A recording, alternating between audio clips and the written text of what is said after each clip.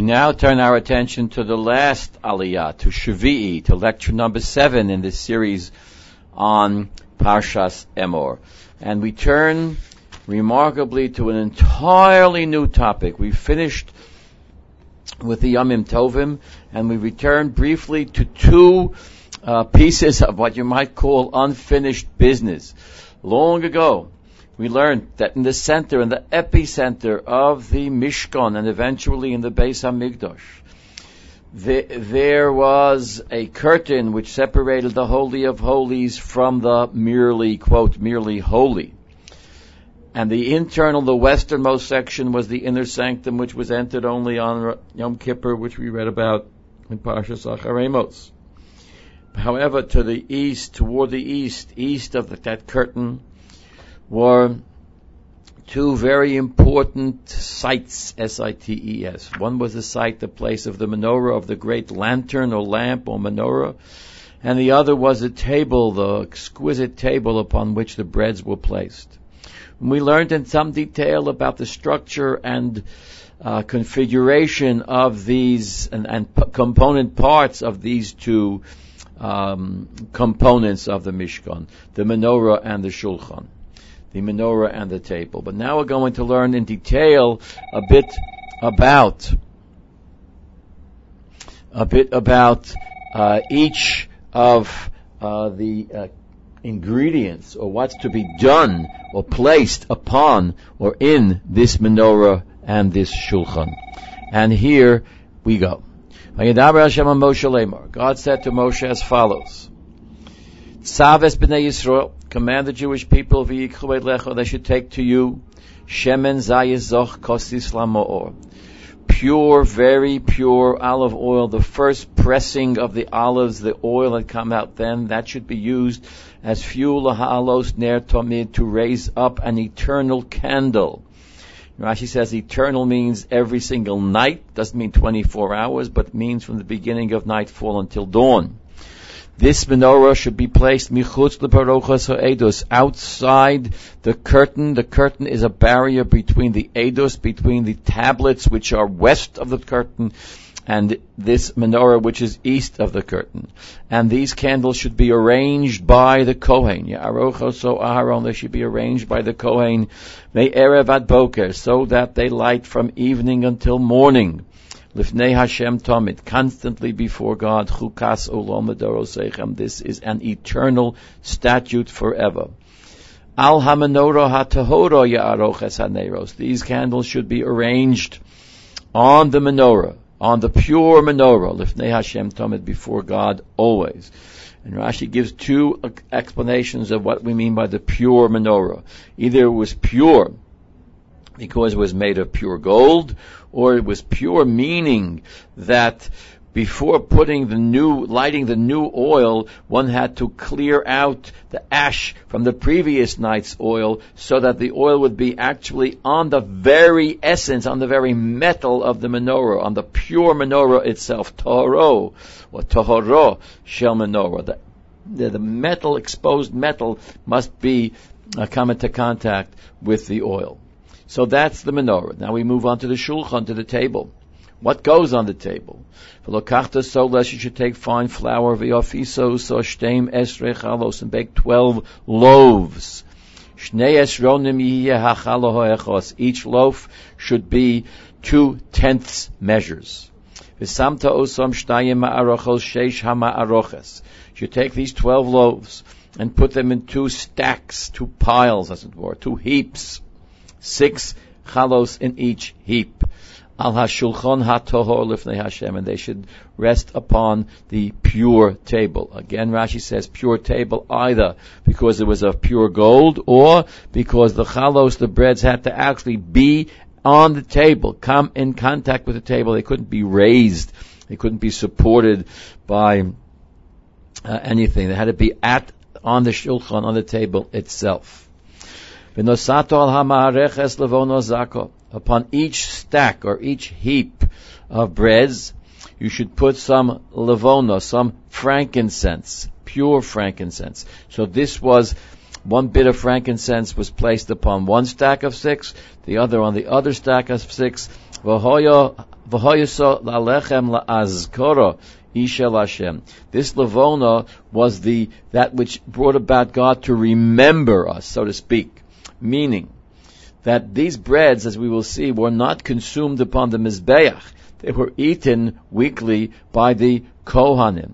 What was put on the Mizbeach is this frankincense. So this frankincense was to these breads as a regular meal offering, the kometz, the few fingers full of meal which is put upon the mincha, upon the Mizbeach, from the mincha, from the meal offering, and therefore is the azkora, is that which is brought upon the Mizbeach from the meal offering, which in most cases is then eaten by the Kohanim. So too here, these breads, which are also a korban mincha, anything coming from grain, Rashi here tells us, is called a mincha, a meal offering. What goes on the Mizbeach, what is burnt upon the altar from the meal offering, are these 2 bits of frankincense, of levona.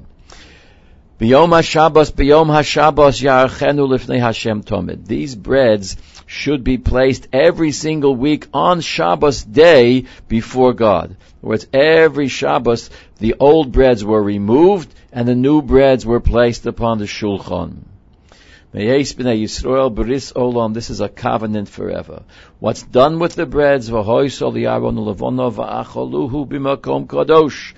Aaron and his children, meaning the Kohanim throughout the ages, eat those breads in a holy place, meaning in the precincts of the temple, not outside the temple. Why? Ki kodesh kodoshim hu lo me'yishei Hashem chok olam. Because these breads have the status not of mere kodesh, of mere holy, but rather of kodesh kodoshim, of holy of holies. So we learned a bit now about going back to the components of the Mishkan, the components of the temple of the Beis HaMikdash, and about the menorah and the Shulchan. Now we go back to a narrative, to a story, and a very troubling story. Vayetze ben Isha Yisraelis, a man, the son of a Jewish woman. For who ben Ish Mitzri, with an Egyptian father, and Rashi tells us that this Ish Mitzri, this Egyptian, was the man that Moshe killed. And this man engaged in illicit relations with some Jewish women. According to Rashi, just one Jewish woman, this one. So this man was a product of an intermarriage. B'soch b'nei Yisrael. Vayinotzu b'machaneh. And he got into an argument in the camp, Ben HaYisraelis v'ish HaYisraeli. Rashi offers us several reasons as to what this argument might have been about. But we have an argument between this man of a Jewish mother, Egyptian father, and another Jewish man. Vayikov Ben Hoisho HaYisraelis. This son of a Jewish mother pronounced as Hashem, pronounced the name of God, Vayikalel, and cursed. He blasphemed. Vayoviu oso al Moshe, and he was brought to Moshe for judgment. V'shem imo, his mother's name, this woman who was his mother, was Shlomis bas Divri l'matedon. And Rashi again says some things about her that are not very complimentary, and perhaps she deserved a son such as this. But they didn't know what the punishment was for using God's name in a curse. Vayanichuhu b'mishmor, so they put him in a prison. Lifrosh lohem al pi Hashem, that they should seek out from God what should be done with such a man. Vayedaber Hashem Moshe lemar. God answered Moshe as follows: Hotzei es hamakalel, take this man who cursed, take him out. El michutz lamachana, outside the camp. V'samchu chol hashomim es yideim al rosho, and all who heard him curse should place their hands upon his head. V'rogmu oso kol ha'edo, and he should be stoned in the presence of the entire congregation. And now the Torah gives us a list of various people who curse or harm other people or the property of other people. And you should speak to the Jewish people as follows and say, if a person curses God, he must bear his sin, he must suffer the consequences. If he pronounces the name of God, he should be put to death. The entire congregation should stone him. Kager ko'ezroch benokvo shem you must. These laws apply equally to a person who is a ger, who is a convert, as they apply to a person who is born Jewish. And now let's go on to other kinds of injuries, not curses, but physical injuries that people might do to each other. If you strike another person, meaning if you strike him and harm him in a mortal way, you kill him, most you must. The punishment for murder is death.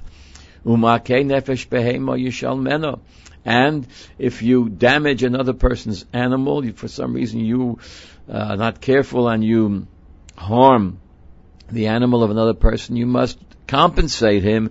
Nefesh tachas nofesh. If you killed his cow, you have to replace it with another cow. If a person harms another person, injures him, doesn't kill him, but merely injures him, as he did, so should be done to him. Now literally, this means, as we will see, if you harm a person and scratch his arm, your arm should be scratched. If you harm him and put out his eye, your eye should be put out. But Chazal explain and insist that this is not to be translated literally, but rather you are to compensate him for damages, for doctor bills, for lost work, etc., money, mammon, but not actual physical punishment for harming another person. But the translation that we will have to give is, Kasher also Kenya Oselo, just as he did, so should be done to him. Shever tachas shever, a break for a break. You broke his arm, your arm should be broken. Ayin tachas ayin, eye for eye. Shein tachas shein, tooth for tooth. Ka'asher yitein mumba odom, keini nosen bo. As you harmed another person, so too you should suffer. Mishpat echad yelochem, a basic rule in the Torah. There's one system of justice. No favorites. Kager ko'ezroch yihya. These laws apply totally equally to a person who's a convert to Judaism as to a person who was born Jewish. Ki ani Hashem Elokeichem, I am the Lord your God. Consequence, or end of the story, rest of the story. Vayedaber Moshe b'nei Yisrael. Moshe spoke to the Jewish people and told them these various laws, among which was that this Mikalel, this person who cursed, deserves to be put to death, and they did so. They took this cursor out of the camp, and they stoned him. And the Jewish people did Ka'asher tzivo Hashem es Moshe. They did exactly what God said. Not a very upbeat note to end the parsha, if we focus on the terrible consequences and the man who blasphemed and how he was put to death. But certainly it is uplifting to know that this parsha, with all of its many, many, many mitzvos, beginning with mitzvos incumbent upon the Kohanim about not coming into contact with a dead person, etc., and going all the way through the Yomim Tovim, and all the way through the Menorah and the Shulchan, and down to the laws of Nezikin, the laws of damages and murder and injuries inflicted upon others, etc. It all ends with these 5 or 6 words. Uvenei Yisrael also, the Jewish people did Ka'asher tzivo Hashem es Moshe, exactly what God told Moshe. So we have finished Parshas Emor. It's Hashem. Next week, another person will be lecturing to you on Parshas Bahar. I will be doing some future lectures, but not for several months. End of Parshas Emor.